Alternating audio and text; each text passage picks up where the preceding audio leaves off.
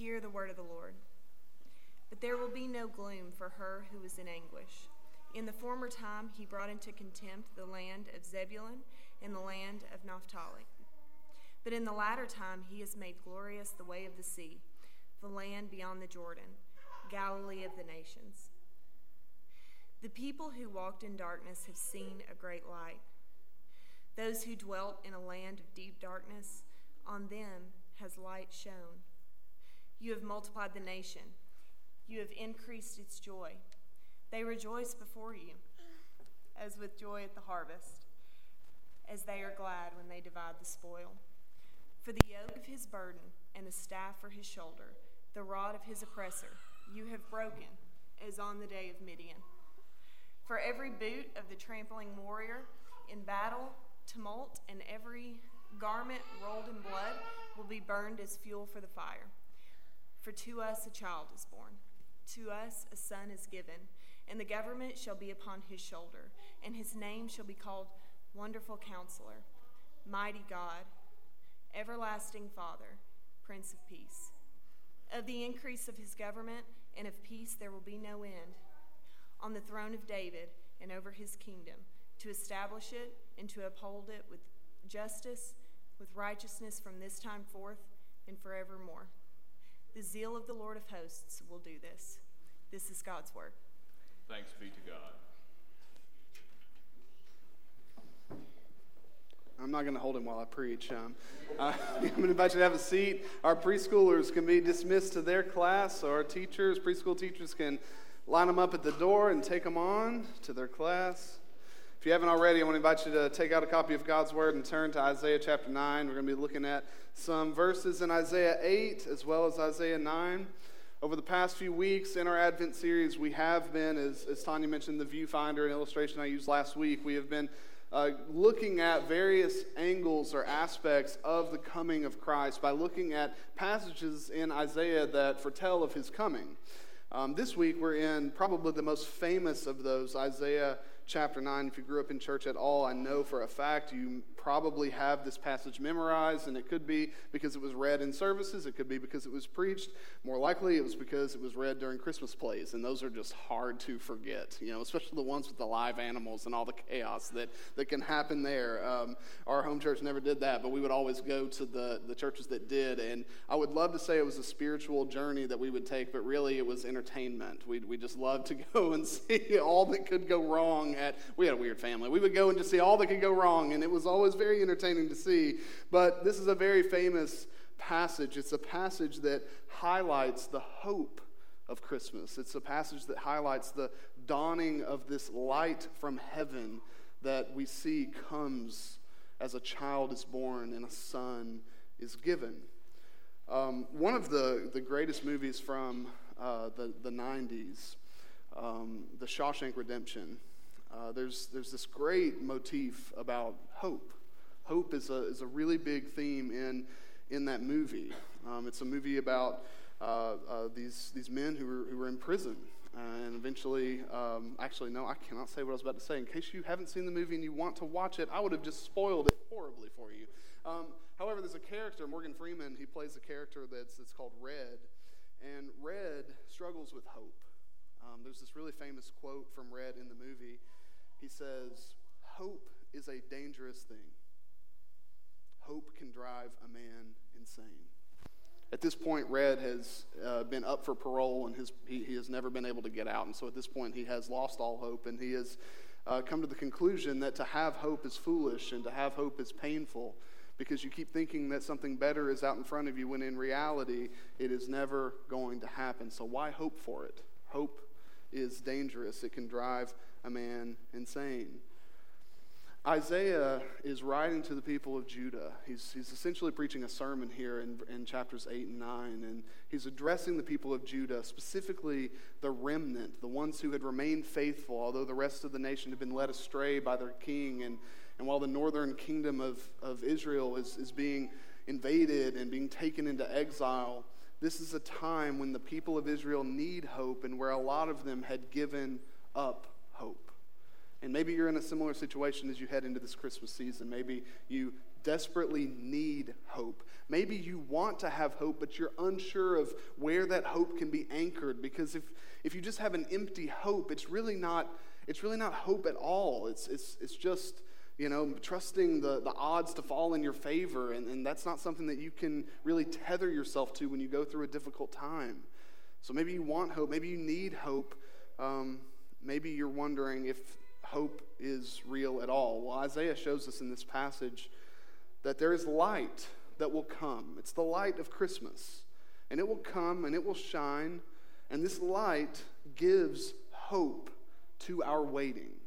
The people of Israel are in waiting, we are in waiting for the world as it is to no longer exist, for every evil thing to be vanquished, for every sorrow to be undone, for every tear to be wiped away.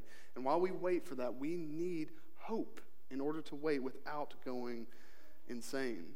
We're going to see the light of Christmas here in Isaiah 9, and I want to show you how the light of Christmas gives us hope by asking and answering two questions from this passage. Question number 1, who is the light of Christmas for?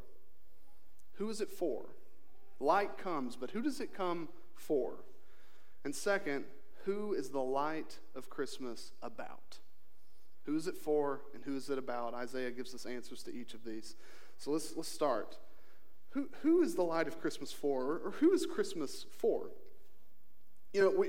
Just culturally, people would probably give a lot of answers to that.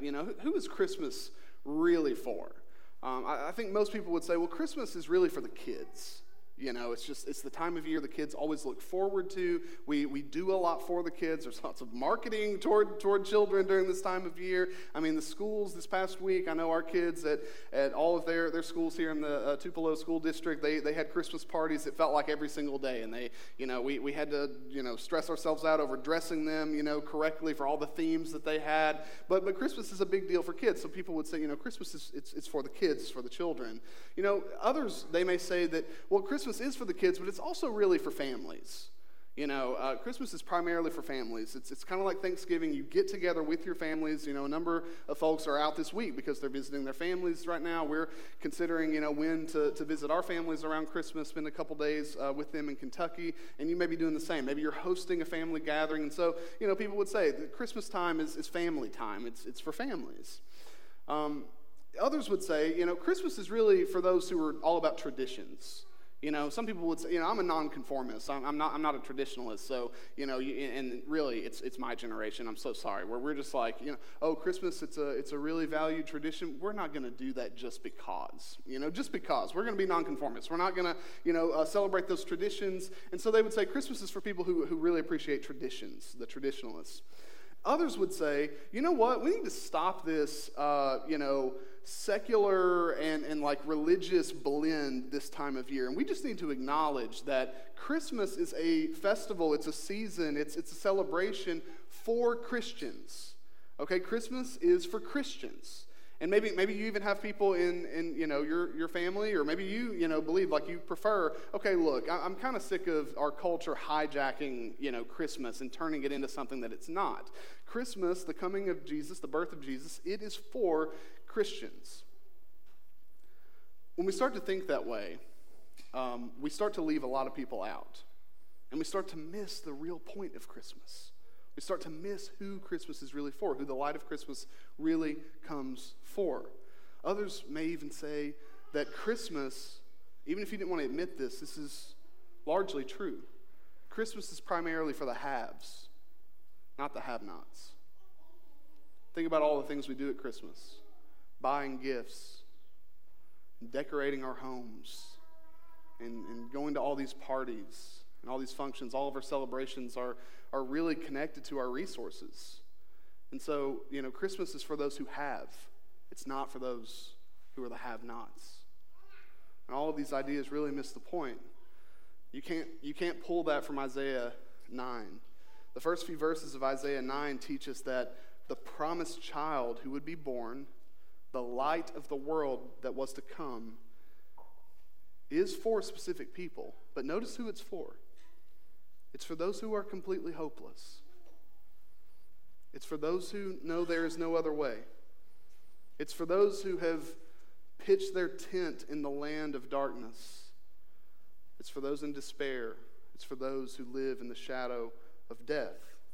And so we see that Christmas is not for those who seemingly have it all together or those who pretend like they do. Christmas is for the broken. Christmas is for the suffering. The light of Christmas is for the sinners in the world. The light has come to those who dwell in darkness.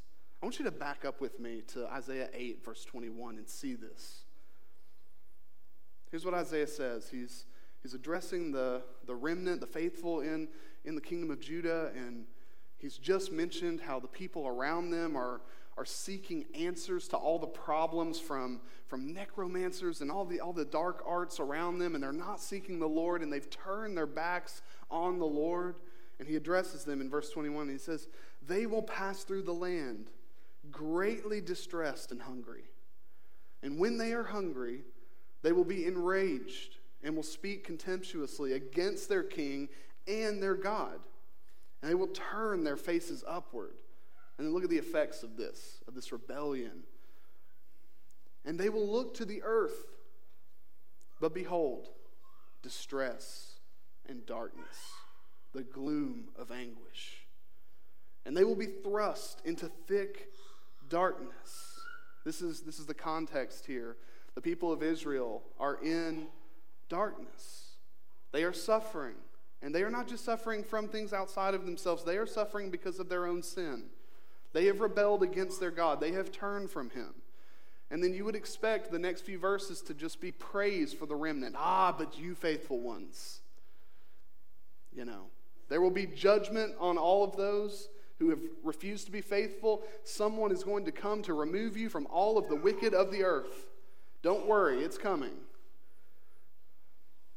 That's not what we see here in Isaiah 9, verse 1. Here's the hope. "But there will be no gloom for her who is in anguish. In the former time, he brought into contempt the land of Zebulun and the land of Naphtali. But in the latter time, he has made glorious the way of the sea, the land beyond the Jordan, Galilee of the nations." You see, God's people lived in darkness.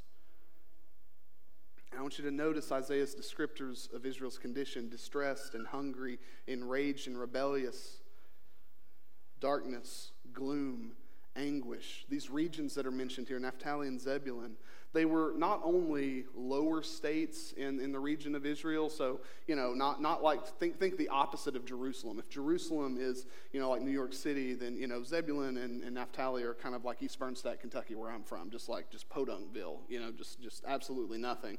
And so you have these poorer regions, and so they were lower already, but these regions were also the front door of invasion. When Israel was invaded, it was invaded right at Naphtali, right at Zebulun. These regions suffered greatly. The Assyrians, they conquered those lands first. And so that's why Isaiah says in the former time, he brought into contempt the land of Zebulun, the land of Naphtali. And these lands definitely on their own merit do not seem like the best candidates for the arrival of God's perfect king and his eternal kingdom. Yet what we see not only here but also in Matthew chapter 4 in John 1 is that the light of the world is going to dawn specifically in these unlikely places. It will be in Nazareth. It will be in Galilee of the nations, Galilee, where the light of the world would first dawn. And on that day, their gloom will turn to glory, and their anguish will turn to joy. You see, we walk in darkness too. And if you have a tendency to minimize the darkness that's around you and the darkness that's within you, you need to remember that it is to those who live in darkness that the light has come. You see verse 2? The people who walked in darkness. Who? The people who walked in darkness, which is a metaphor for not only those who are suffering, but those who are sinful, those who have rebelled, those who had turned against the light of the Lord, those who dwell, those who walk in darkness. It is they who have seen a great light. those who dwelt in a land of deep darkness, in the shadow of death, on them has light shone. You see, Christmas is not for those who pretend that they are in the light. Christmas is for those who have no other way out of the darkness. It's for those who have seen their hopelessness in this world. It's for those who have grown weary of their own sin. Darkness is all around us. We live in a fallen world. I want you to meditate today on your current darkness. What does darkness look like for you right now?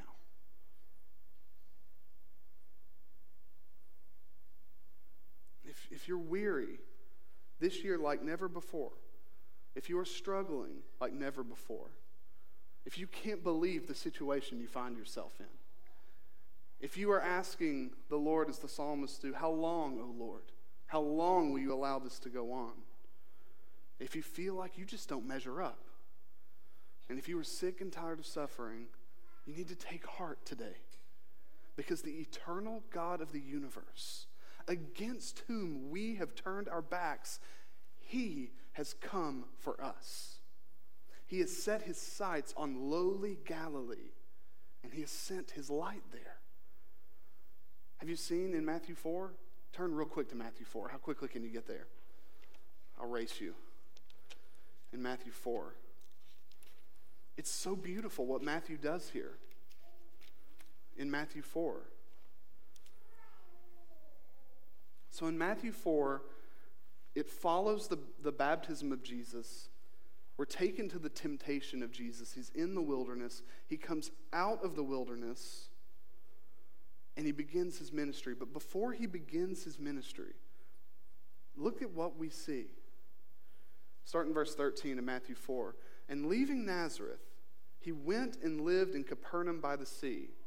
Where's Capernaum? Matthew tells us, in the territory of Zebulun and Naphtali, so that what was spoken by the prophet Isaiah might be fulfilled. The land of Zebulun, land of Naphtali, the way of the sea, beyond the Jordan, Galilee of the Gentiles, the people dwelling in darkness have seen a great light. And for those dwelling in the region and shadow of death, on them a light has dawned.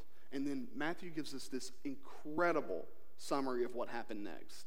So, yeah, it's cool that Jesus started his ministry in the very place that Isaiah said the light would shine, but he gives us even further confirmation here. He says, and from that time, Jesus began to preach a very specific thing: turn or repent, for the kingdom of heaven is at hand. This is very clear. Matthew is saying he is the promised king from Isaiah 9 who has come. He is the light of the world who has dawned on our darkness.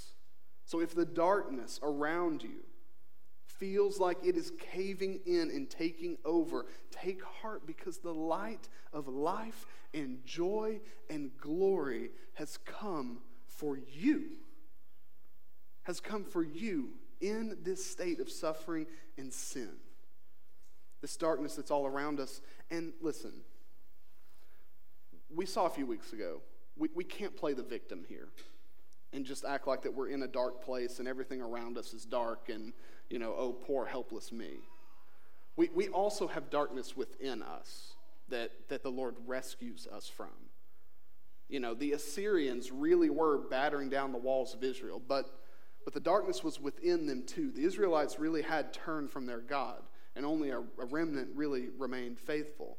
We're prone to turn from the Lord just as Israel did. And by nature, we walk in darkness in our thoughts and in our words and in our actions. And we don't live a life that is going to measure up to God's perfect standard. And the bad news of this is that this inner darkness separates us from our God of light and his original design for our existence in this world. Even worse news is that we can't do anything about it. We can't fix this problem, no matter how hard we try, no matter how moral you become. That's not the message of Christmas, to become a really moral person. That really doesn't do us much good. Your morality cannot rescue you from the darkness that's within you. And even, more dangerous news is not that we can't solve this problem no matter what we try. The dangerous news is that we try. It's dangerous to try to save yourself. Because the more you try, the more likely you are to be deceived into thinking that you can, or thinking that you have, or thinking that you're okay. And you become numb to the darkness and blind to the darkness, and you don't see it anymore, and you lack the awareness to see how much you need the light from heaven to dawn. But despite all of that, we have reason to rejoice this morning because God knows the darkness that's within you. You remember this? We remind you occasionally. God knows your sinful habits. God knows the sinful attitudes and actions that you commit that no one else knows. He knows. He knows how unfaithful you can be. He knows how often you turn your back. He knows how hypocritical you and I are prone to be. And he's come for us anyway. He sent his light anyway.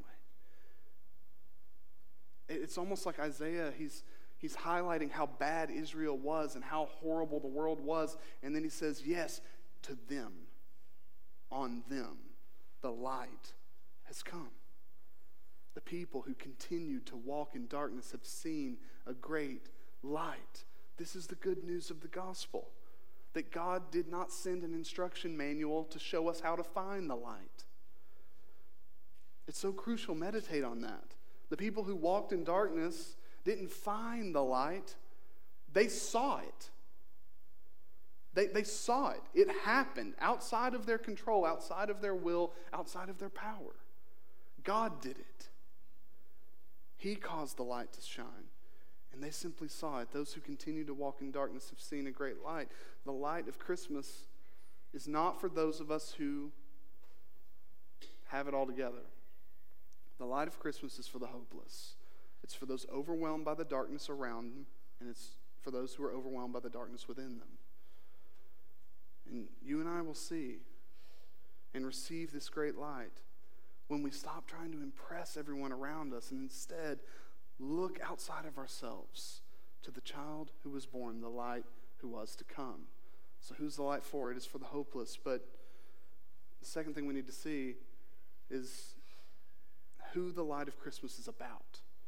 So who's it for? It's for the hopeless. But who is it about? And this is where we get to the most, famous part of this passage, verses 6 and 7. The source of the light that is coming into the world to bring us joy and glory and victory is a child who is both God and King. It's a marvelous, unbelievable passage. The light that comes for those dwelling in deep darkness comes through Jesus. Let's look at the passage.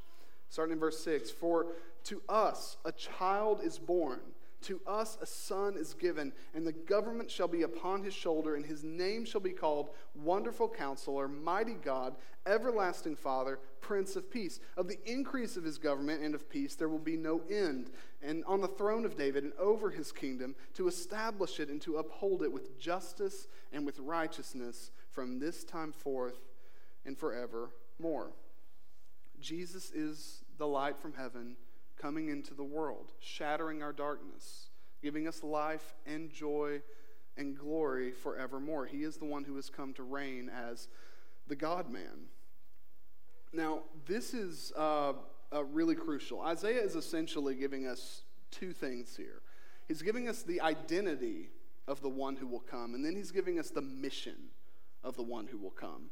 And so first, he gives us this incredible identity. So he says, the one who will come, the light from heaven, is bound up in this child. So a child is born. And he goes on, he says, a son is given. So we have a human person here that's being referred to. But then he describes him even further. And he says, this human child will be called, and then he uses language that is only used of God. It's a paradox. It has confounded anyone who has given serious thought to this text since it has been studied. A child will be born, and his name will be called Wonderful Counselor, Mighty God, Everlasting Father, Prince of Peace. And the fact that this is written and it has survived means that Isaiah also believed that it wouldn't be blasphemy to call him those names. Because for the Israelites, and also for us, to refer to any human person as divine is blasphemy. It's utter blasphemy unless it's true. You cannot refer to another person as God because they're a person. And yet this child who would come is both God and man. You see, everything before verse 6 indicates that if light is to come, God has to come. There's this language in verse 4 that takes us back to Gideon and the might of the Lord in coming and rescuing his people in this miraculous way. It says, "For the yoke of his burden, the staff of his shoulder, the rod of his oppressor, you have broken as on the day of Midian." And so the picture is God is going to show up in the same way that he did for Gideon, in the same way that he did for the Israelites as they were leaving the land of Egypt. God himself is going to come down in a pillar of light, and he is going to rescue his people. And the same thing is happening here before verse 6. And then you get to verse 6, and he says, and it's going to happen through a child. God's going to do it, and a child's going to do it. And it gets confusing. Is God going to do this? Or is man going to do this? Be the light. Rescue us from darkness. Save us from our sin. God or man? And the answer is yes. The God-man, Jesus, is going to come and be what we have totally failed to be, the perfect righteousness of God from heaven. And then he is going to die as the God-man to perfectly reconcile God and man. Light and hope and life and joy and glory can only come if God comes to us, and he has come to us through this child who would be born. This child who is God. That's what we recognize and celebrate and marvel at every single Christmas. If the light of God is to come, it must be through the God-man, Jesus Christ, who has come to reconcile us to God. So the child who is to come as the light of the world, his identity is as God and man. But he also has a really specific mission. And his mission is to rescue and to reign. The light of the world is a metaphor that refers to life. Often it refers to joy and glory, and all those themes are present here. But as the light of the world, Jesus also comes as a king. And he comes as a king to conquer our enemies, to rescue us, to vanquish our foes, to usher in an era of peace that will last forever and reign in power over us. We see that language here in verse 7. He will be what no king before him was. Of the increase of his government and of peace there will be no end. On the throne of David and over his kingdom, to establish it and to uphold it with justice and with righteousness from this time forth and forevermore. The zeal of the Lord of hosts will do this. See, the birth of a child who is God that we find in the Gospels, his birth signaled the beginning of a new kingdom, and this child would be its king. There is a new kingdom that has come, and all who find themselves trusting in this child who is God, this king who reigns, are citizens of that kingdom. And it is a kingdom that will never end. And it is a kingdom that we would never want to end, because it is a kingdom full of perfect justice and perfect righteousness. It is a kingdom full of perfect peace. It is what Israel always idealized for themselves, and it was what the Lord himself had called Israel to be, even in the kingship that he had given them. But they failed, and they failed, and they failed, and they failed. But light has come from heaven. It has dawned, and it will shatter the darkness. A king will reign. His kingdom will have no end. And we can be sure of this promise because the Lord of hosts himself will do it, and his zeal will guarantee it.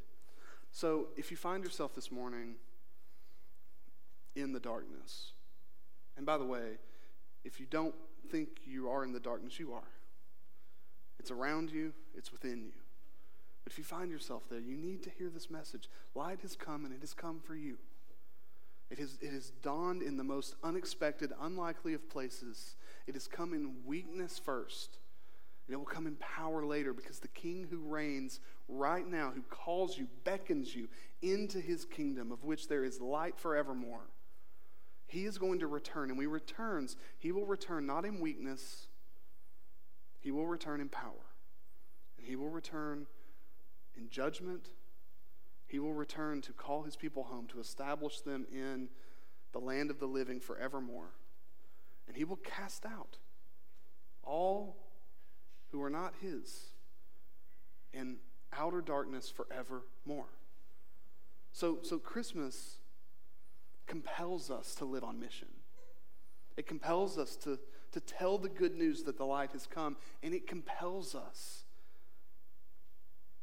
to go to others with this message, to remind them that not only has the light come, but one day, those who have continued to turn from the light, have refused to see it, have refused to receive Christ as he is, they will be cast out. So Christmas compels us to go to our friends, to go to our neighbors, to go to those that we know who have yet to believe in Jesus, not because we're trying to build some religion here, but because the light has come. And we want to testify to it. And because one day, those who refuse to walk in the light will receive outer darkness. As we wait, as those suffering in a land of darkness and the shadow of death, we wait knowing that suffering is ahead of us. It's a maybe a little dark thought this time of year, but in 2022, we joke all the time, like, 2020, rough. 2021, maybe rougher. 2022, we're just going to keep, the trajectory. We'll just keep spiraling down together as a society. And we joke about that, but we will likely suffer one way or another in 2022, and we have no idea what that will look like. And you may not, and maybe it will come later. Eventually, death will come. It comes for all of us. We can't avoid it, and we can't escape it. We live in the shadow of death until the King returns. And when he returns, he will fully and forever vanquish all of our foes of sin, suffering, death, and Satan himself. But while we wait, we have to wait as Isaiah was calling the Israelites to wait, with hope. Not an empty hope, but a hope that is anchored to the person of Jesus, who came in history to rescue us and who reigns on high forevermore, even now. But we wait. We wait in this way. So I'll allow Isaiah to exhort you as you wait in the land of darkness for the light to one day, finally and forever, shine. And shine in such a way that light from the sun will be completely unnecessary. Isaiah tells us, I will wait for the Lord. I pray that we'll each be able to say this with confidence. I will wait for the Lord, who is hiding his face from the house of Jacob. If you feel the Lord is hiding his face from you, do what Isaiah is commanding Israel to do, to wait. And he says, I will hope in him. Would you hope in the light of Christmas?